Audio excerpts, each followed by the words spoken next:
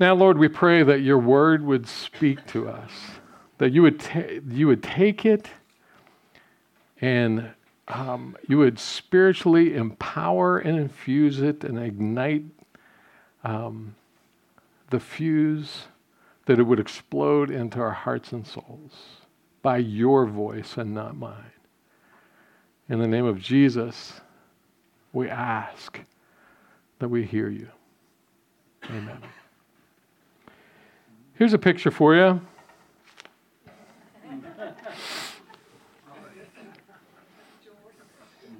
So you see it, the word joy, and then 3, they look like they're 4 and under, being so joyful. So here's my question. Don't answer too quickly, because it's a trick question. What's wrong with this picture? They are crying. It's not congruent. There's a seeming inconsistency, disengagement, incongruency. Actually, the answer to that question is there's nothing wrong with that. Because true joy does not exist in the absence of tears. It exists in the presence of tears. And that's where we're going to be headed. So we've been talking about what the incarnation brings.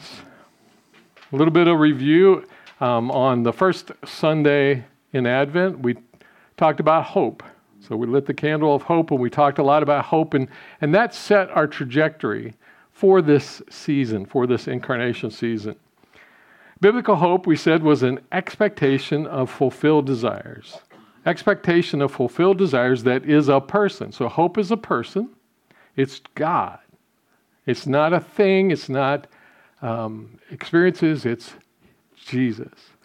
And secondly, hope is experienced as we lean into the promises of God, what God says. Not what we want, not what we think would be good, but what God says. And so we put our trust in what he says. And we looked at Abraham the last couple of weeks, how he, against all hope, in Romans chapter 14, verse 18 in the Message, when everything was hopeless, Abraham believed anyway, deciding to live not on the basis of what he saw he couldn't do, but on what God said he would do. And so it's hoping against hope. Hoping against hope.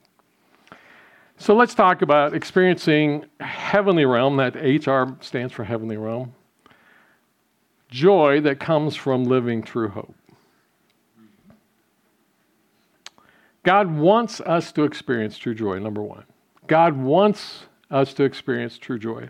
There's a lot of people that I hear talk about, and even infer, even Christians who, when they hit hard and difficult times, have this attitude that God is holding out.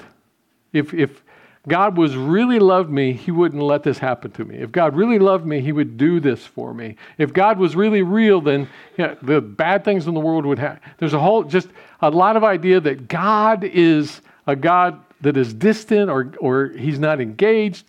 And if he does give us something, it's only under protest. But what we see in Scripture, the truth, the realities, the promises that Abraham held on to was that when God says something, it's true, and you could build your life on it. But in his heart, his desire is for us to experience that which we were created for. And we were created with a longing to have joy, to have peace, to have contentment, to have satisfaction. He created us with that because he wanted to fulfill it. That was the whole point in Eden. He created us in such a way that the needs that were represented were so that we would look to him and experience them. God wants you to experience joy and peace and hope and all the gifts of the Spirit far, far more than you will ever want them. Amen. Yes. Did you hear me? Yes. His desire is for you to experience. So when you ask God for something, He wants His will for you. He wants His good gifts for you more than you could ever desire. Even if you ask for Him 24/7 without relenting, you could never have the level of desire that He wants, that He has for giving them to you. John 15, verses 10 and 11. If you keep my commandments, align yourself with me. Remember the pipes? Align yourself with me. If you keep my commandments, you will abide, you will live in my love. Just as I have kept my Father's commandments, Jesus says, and I abide in His love. These things I've spoken to you. Here's my intent. Here's my purpose. Here's my intention. That my joy may be in you. My supernatural joy. My divine joy. That my joy, not the kind of joy that the world has, I've given you. I came as God incarnate, and I grew up, and now I'm telling you these things because the Father, the Son, and the Holy Spirit's desire is that our joy be in you, and not just a little bit of joy. And your joy may be full, overflowing, rivers of living water, of life flowing out from within you. God wants us to experience joy, deeper hope, deeper peace than we can ever imagine. That's His desire. 1 Thessalonians 5, 16, 18. Rejoice always. Have joy. Choose joy. Decide on joy. Pray without ceasing. Live in complete alignment and step with Him. Give thanks, recognizing that He's God and all that comes to Him in all circumstances, for this is the will of God in Christ Jesus for you. That's the actions that He wants us to live. Why? Because He has a desire for joy more than we do. I think over the last few weeks I've talked about how when God is emphasizing things, He repeats it. And one of the things over the last month that I've noticed in my journal that I'm writing as I'm on my knees, as I'm reading through the Bible, that keeps coming to mind is nudges happen way more than I realize until I look in the rearview mirror. And nudges are God's incredible love and care to guide us and direct us and have us to walk through life and experiencing the things that He wants us to experience even when we don't realize it. Why? Because He wants us to experience Him more than we want to experience Him. And so it's like, I think, something comes to mind, I think, oh, boy, I just had a good idea. All right? And I do it, and then I'm on my knees a couple days later, and God reminds me, when that came to mind, that was me. I was taking care of you. I was giving you direction. And looking in review, I'm realizing how good it was. I thought it was just, a flippant kind of decision at the time, but looking back, that was big. That's our loving Heavenly Father who's nudging us and caring for us and making sure. Why? Because He loves us so much and He wants us to experience His joy. I have said these things so that my joy can be in you. And that my joy before. Earthly realm joy is your team winning the Super Bowl. And just, by the way, that's not on the agenda for 2024 in Pittsburgh. Just saying. That's earthly realm joy, right? It's a celebration. And it's real. But it doesn't touch heavenly realm joy.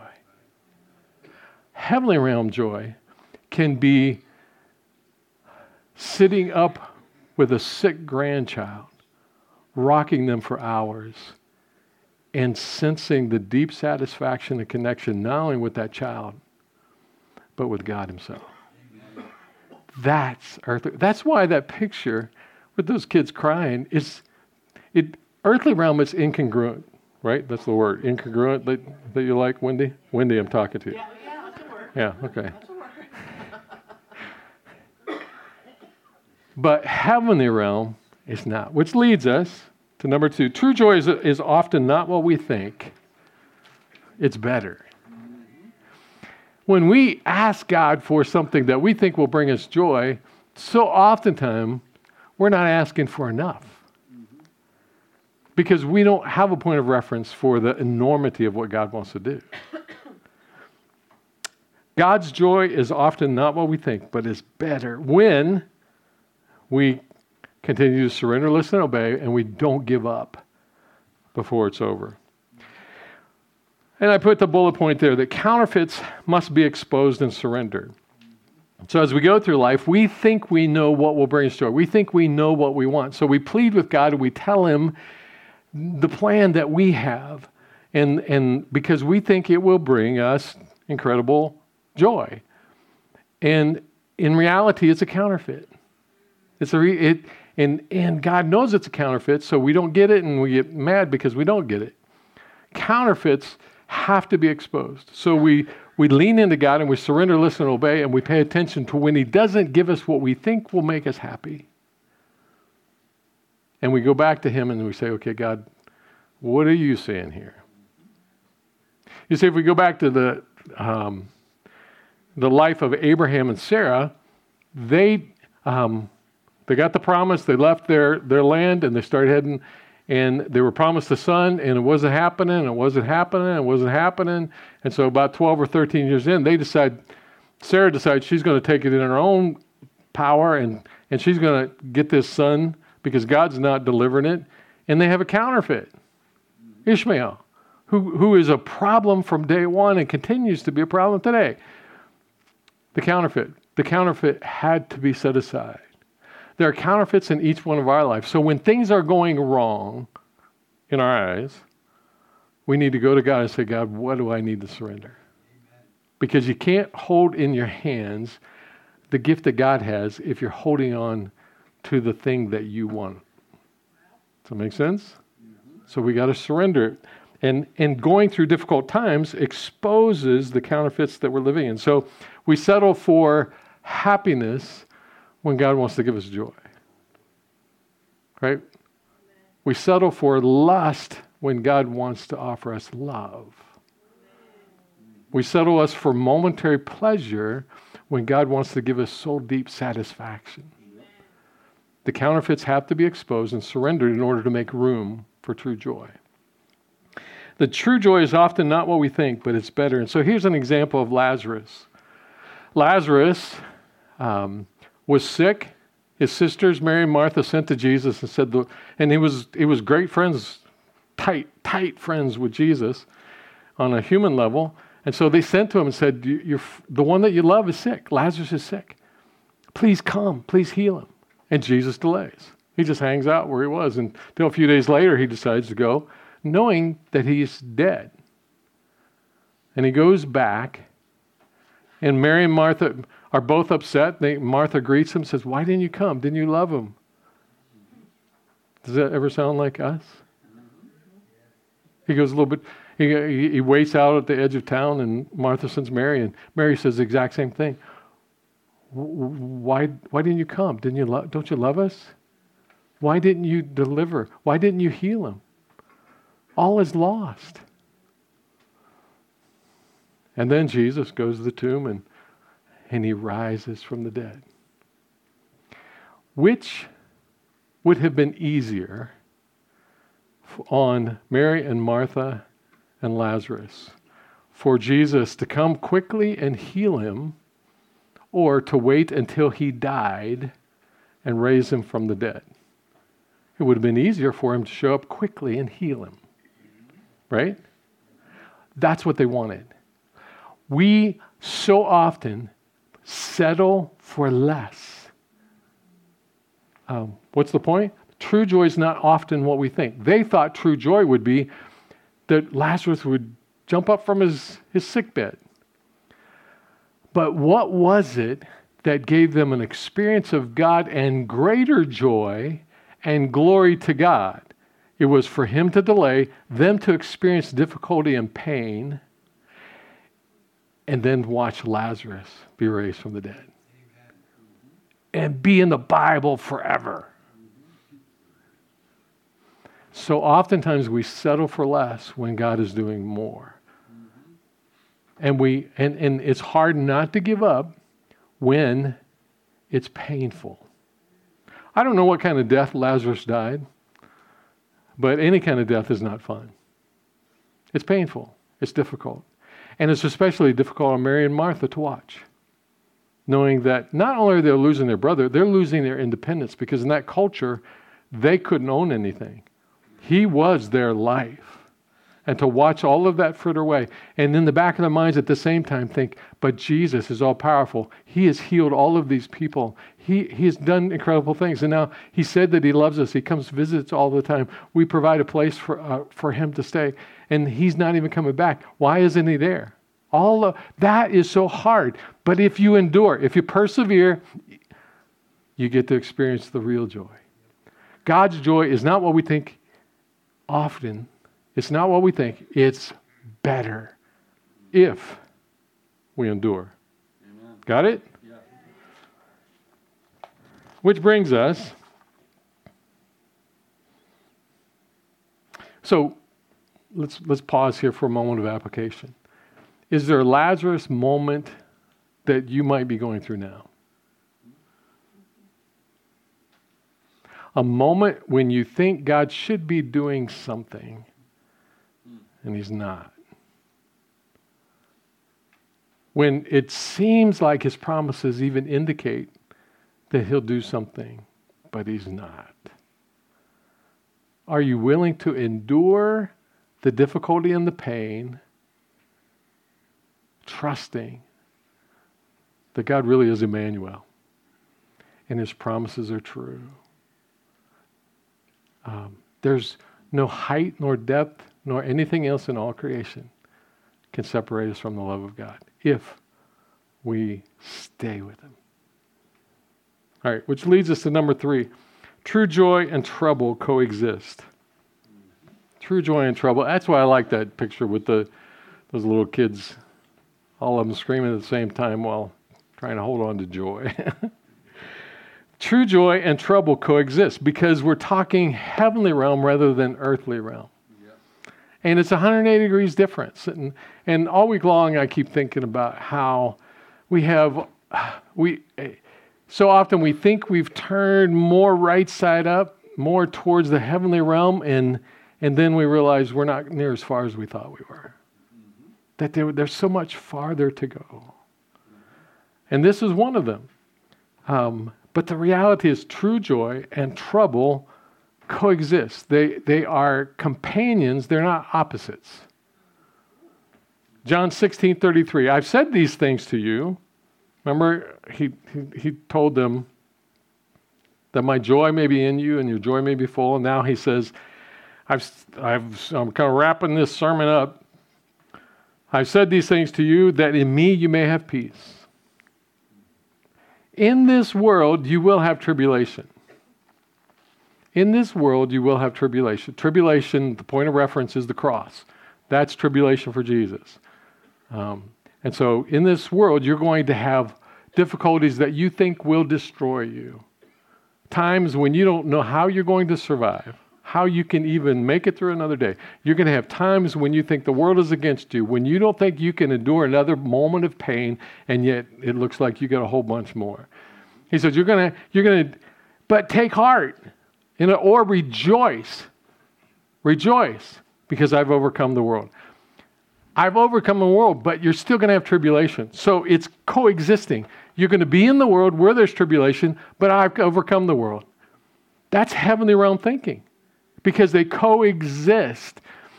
As we did the study on the worm brands, and again, if you have not watched Tortured for Christ and Sabina, you need to do that before the end of the year. That's your sign. And then send me a book report. Because I'm telling you, it is the point of reference for so much. Amen. Because as they are in the prison cells, they're experiencing joy. As they are being tortured, they're experiencing joy. They coexist. So it's not the absence of pain or difficulty. It's the presence of God. Amen. Romans 12:12, rejoice in hope. I like that because it's joy and hope together. And then be patient in tribulation. And patience is not, I can put up with it. Patience is endurance, it's perseverance, it's active obedience in the midst of it. And then be constant in prayer. Just keep walking with Him. Mary and Martha didn't give up on Jesus. They approached Him as soon as He showed up. And they gave Him words of affirmation. We know that you're the resurrection and the life, and at the end of all things, they knew that, but they didn't know what He was up to. That's what we're supposed to do. Faith in Him, even when we don't know what He's up to. Heavenly realm perspective is that joy coexists with trouble. The difficulty is that we want on the front end what only comes on the back end, which leads us to this last point, and that is true joy is developed through blank less situations. That'll make sense in a moment. We want on the front end, so we want, as Mary and Martha did, to go to Jesus and for Him to jump to it. We know what the plan is.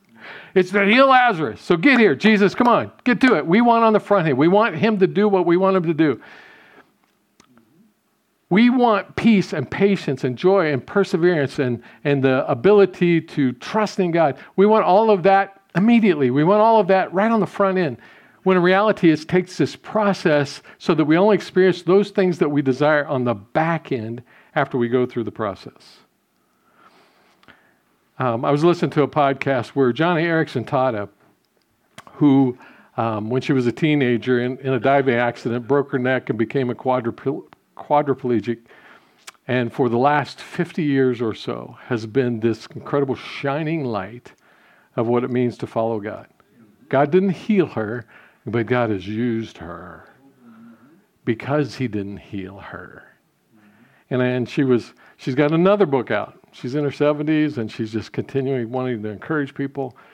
And I really appreciated it because she was so brutally honest about how hard it is to be a quadriplegic. And that sometimes she's up all night in pain. And no pain medication can touch the pain that she has. That she gets just weary about being quadriplegic and having all of her bodily functions have to be mechanically taken care of. And she wasn't down about it. She was just blatantly honest about it. And she said, after her accident, somebody made a statement to her that she has clung to for 50 years. And I was taken by it. And if you want to listen to that interview, it was on, there's a podcast called Upstream. It's about 3 or 4 weeks ago. And she said this, God allows what He hates to accomplish what He loves. God allows what He hates. He hates pain. Pain is a result of sin. Pain is a result of Adam and Eve turning their back on God. Pain was never a part of God's original creation. Being a quadriplegic, says God doesn't love any of that. Says, but God allows what He hates in order to accomplish what He loves. And that is her transformation. And she talked about how her husband tells her that by being her husband and the difficulty that is, he's been transformed. And he's grateful that she has had to go through this because he's been transformed. That makes no sense in any part of the earthly realm. But it makes all kinds of sense in the heavenly realm. So true right side up hope, peace, joy, and love are only experienced by going through the opposite kinds of situation. Psalm 126, verses 5 and 6 says, those who sow in tears shall reap with shouts of joy. Those who sow in tears, those who go out into the fields in tears, in sorrow, in difficulty, shall reap with shouts of joy. In other words, you have to go through the hard stuff in order to get to the joy. He who goes out with weeping, bearing the seed for sowing, perseverance, doing what God wants you to do, shall come home with shouts of joy, bringing his sheaves with him, bringing with him the results of what they've been through. So that's physically true and spiritually true as well. So here's how this works. The true joy comes through is developed through less situations. Here it is. You probably, if you've been around me and you've begun to understand how my mind works, you probably can fill in these blanks. But I would be scared for you if you were in my mind. Joy comes by experiencing with God in obedience, surrendering, listening, and obeying, joyless situations. Fill in the blank. I didn't give these to Shannon, so she can't fill them in for you. Hope comes by experiencing, surrendering, listening, obeying, along persevering with God. Hope comes by experiencing hopeless situations. You don't get hope without going through the hard stuff that challenges the hope. Peace comes by experiencing, you want to take a guess? Peaceless situations. I don't even know if that's a word. Another herbism? I know this one's a word. Love comes by experiencing loveless situations. That doesn't seem to make earthly realm sense. It doesn't seem logical, does it? But it's exactly true. Joy is not the absence of trouble, but the presence of Christ. And the confidence that comes through obeying his promises. So when God wants to give us more joy, he puts us into situations that should rob our joy, but by putting our hope in him, depending on him, leaning into him, clinging to him, and obeying him in the midst of joyless, peaceless, hopeless, loveless situations, he brings us to experience heavenly realms, supernatural joy, hope, peace, and love. And anytime I think about joy, I can't get away from Acts 16. So turn in your Bible there. Acts chapter 16. Acts chapter 16. We'll begin with verse 16.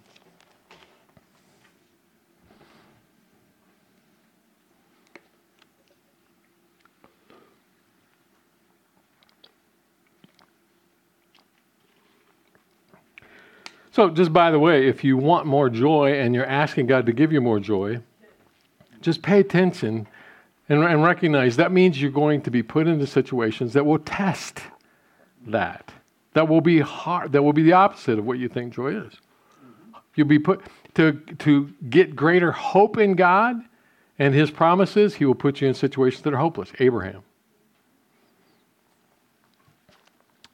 Acts chapter 16, beginning with verse 16. This is the Apostle Paul and Silas. They're on a missionary trip. As they were going, and they're in the city of Philippi. As they were going to the place of prayer, we were met by a slave girl who had a spirit of divination. So she was demon possessed, and brought her owners much gain by fortune telling. She followed Paul and us, crying out, "These men are servants of the Most High God, who proclaim to you the way of salvation," which is true, but it was to cause them problems. It was to get in the way. And this she kept doing for many days. Paul, having become greatly annoyed, I love those kind of scriptures, because if Paul can be annoyed, then I feel better. Right? It's not about, it's what you do when you get annoyed. He turned and said to the Spirit, and I have to believe, he put up with this for several days. I have to believe that he's walking a step with the Spirit, and on day one he goes, "Spirit, can I cast this out?" The Spirit goes, "No, not yet." And he goes until he finally gets permission. He turned and said to the Spirit, "I command you in the name of Jesus Christ to come out of her." And it came out that very hour. That seems like a good thing, doesn't it? I mean, this poor slave girl's been possessed by a demon, been used and abused by her owners. She's treated as a possession. And so she's in all kinds of chains. And now, by the power of God, Paul is used to set her free. That seems like such a good thing. But when her owners saw, verse 19, that their hope of gain was gone, they seized Paul and Silas and dragged them into the marketplace before the rulers. Why? They didn't care about the girl. They just cared about money. And so they weren't happy. And when they had brought them to the magistrates, they said, "These men are Jews, and they are disturbing our city. They advocate customs that are not lawful for us as Romans to accept or practice." The crowd joined in attacking them, and the magistrates tore the garments off of them. So pay attention. They've been accused of things that they probably hadn't done, although Jews had done in the past. And now they're stripped of their clothes, and he gave orders to beat them with rods. Think about that. These rods that would break bones, that would open up flesh wounds, that could knock them out if they were hit in the head. This was a brutal, brutal kind of treatment.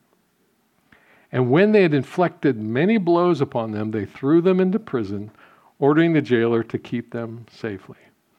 Physically attacked, falsely accused, ganged up on, beaten severely, and put in prison, all unfair, all for doing something good.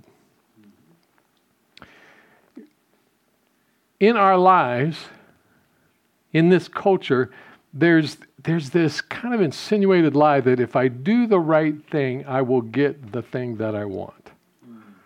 That's what, these people that are these positive life speakers that go around the world, that's pretty much their message. If you just follow the plan, if you just use these principles, then here's how your life will be. It'll be good. That's the earthly realm thinking. In the spiritual realm, Jesus says, in this world, you're going to have tribulation. In fact, you're going to have tribulation because you're following me and you're doing the right thing and you're caring about people. But that doesn't eliminate joy. So what is their response? In earthly realm thinking, our natural response is to throw a pity party, call a lawyer and the news outlets and let them know how unfairly we've been treated and this can't be right. In the heavenly realm reality, the response is, okay, this is going to be good. Amen. Have you ever heard that before? This is going to be good. Why? Because I'm going to God, and God is in charge. And he said, in this world I'm going to have tribulation, but he's overcome the world, and so he's going to give me joy and peace as I go through this. Verse 24, having received this order, he put them in the inner prisons, fastened their feet in the stocks. So they're beaten, they're bruised. We don't even know, they may still be naked. And they're put in stocks, which would be uncomfortable after having been beaten. So about midnight, Paul and Silas were praying, probably because they couldn't sleep, because they were in such pain. They couldn't sleep. Their response was to go to the throne room, to go to God. And they were praying. We don't know what they were praying, but we know next they were singing hymns to God. Praise, thanks, glory to God. And the prisoners were listening to them. So they not only were worshiping, they were putting on a concert. They caused people to pay attention to who they were singing about. And suddenly a great earthquake, so that the foundations of the prison was shaken. If they don't choose joy, the earthquake doesn't come. And immediately all the doors were open. That doesn't happen in the earthly realm. That's heavenly realm. And everyone's bonds were unfastened and all the chains fell off. There's some active angels working in that prison. Amen. Right? But why? Because they chose joy. They are about to experience increased joy from what they've experienced before because they were put into a joyless situation and they responded by choosing God. When the jailer woke and saw that the prison doors were open, he drew his sword and was about to kill himself, supposing that the prisoners had escaped. But Paul cried with a loud voice, "Do not harm yourself, for we are all here." And the jailer called for lights and rushed in, and trembling with fear, he fell down before Paul and Silas. And then he brought them out and said, "Sirs, what must I do to be saved?" How did he even know to ask that question? I think it was the songs that they were singing, the prayers that we were praying, because they had responded heavenly realm instead of earthly realm. They had joy. And they said, "Believe in the Lord Jesus and you will be saved, you and your household." And they spoke the word of God to him and to all who were in his house. And he took them that same hour of the night and washed their wounds. And he was baptized at once, he and his family. Then he brought them up into his house and set food before them. And he experienced joy. He rejoiced, along with his entire household, that he had believed in God. Because they were placed into... Now, was God still in charge? Yes. Could God have prevented them from being beaten? Yes. Could God have prevented them from being put in prison? Could God have prevented them from being put in the stocks? Absolutely. He could have done any of that. And so oftentimes we think, like Mary and Martha, why didn't you do that? But they had learned, they just lean into God, say, "God, this is going to be good. I don't know what you're doing, but this is going to be good because we know that you're powerful and that we're following you." And so as a result of that, their joy increased. Their pain was still present. More important, the jailer experienced salvation. So he came to God. How else are you going to reach a jailer? You got to be where they are, right? More important, God received honor because all the prisoners heard what they were singing about, and then the miracles show up, and joy was experienced by all. Not only do joy and troubles coexist, joy comes by going through the troubles. Leaning on God, this is going to be good. So as we apply this, what are the situations that maybe you've gone through that you need to reflect on and say, I need to think about how God was using that? What are the situations that you're in right now that you might be thinking, God, I think you should be taking care of this in a different way. But he's not. And could be peaceless, it could be hopeless, could be loveless, could be joyless. But you're in these kind of situations, and here's what I know, is God hasn't forgotten you. God is trying to take you to the back end, because we want that on the front end, but it only comes on the back end. So what are the situations that you need to surrender? Finally, prepare your heart and your soul so that the situations that come in the future, you respond to in obedience, surrender, love, and with, okay, God, this is going to be good. Help me to cooperate. Help me to endure the pain. We live in a world that is broken. In order for the world to see God, He has to take us into those broken situations. The Wormbrands could have never reached the people, the guards, the officers, fellow prisoners, had they not gone through the pain that they did. God has an agenda for you. So we need to stop whining. We need to put on our big boy pants and give ourselves to God. Be men and women of God, soldiers of God, regardless, whatever He puts us into. Amen. Would you bow your heads? If some of those situations came to mind, would you in this moment say, God, I give them to you. I don't know what you're doing. And you're probably not going to tell me what you're up to. So I choose to trust you. I choose to have joy. I choose hope. I choose to love. And I choose to lean into you to experience your peace.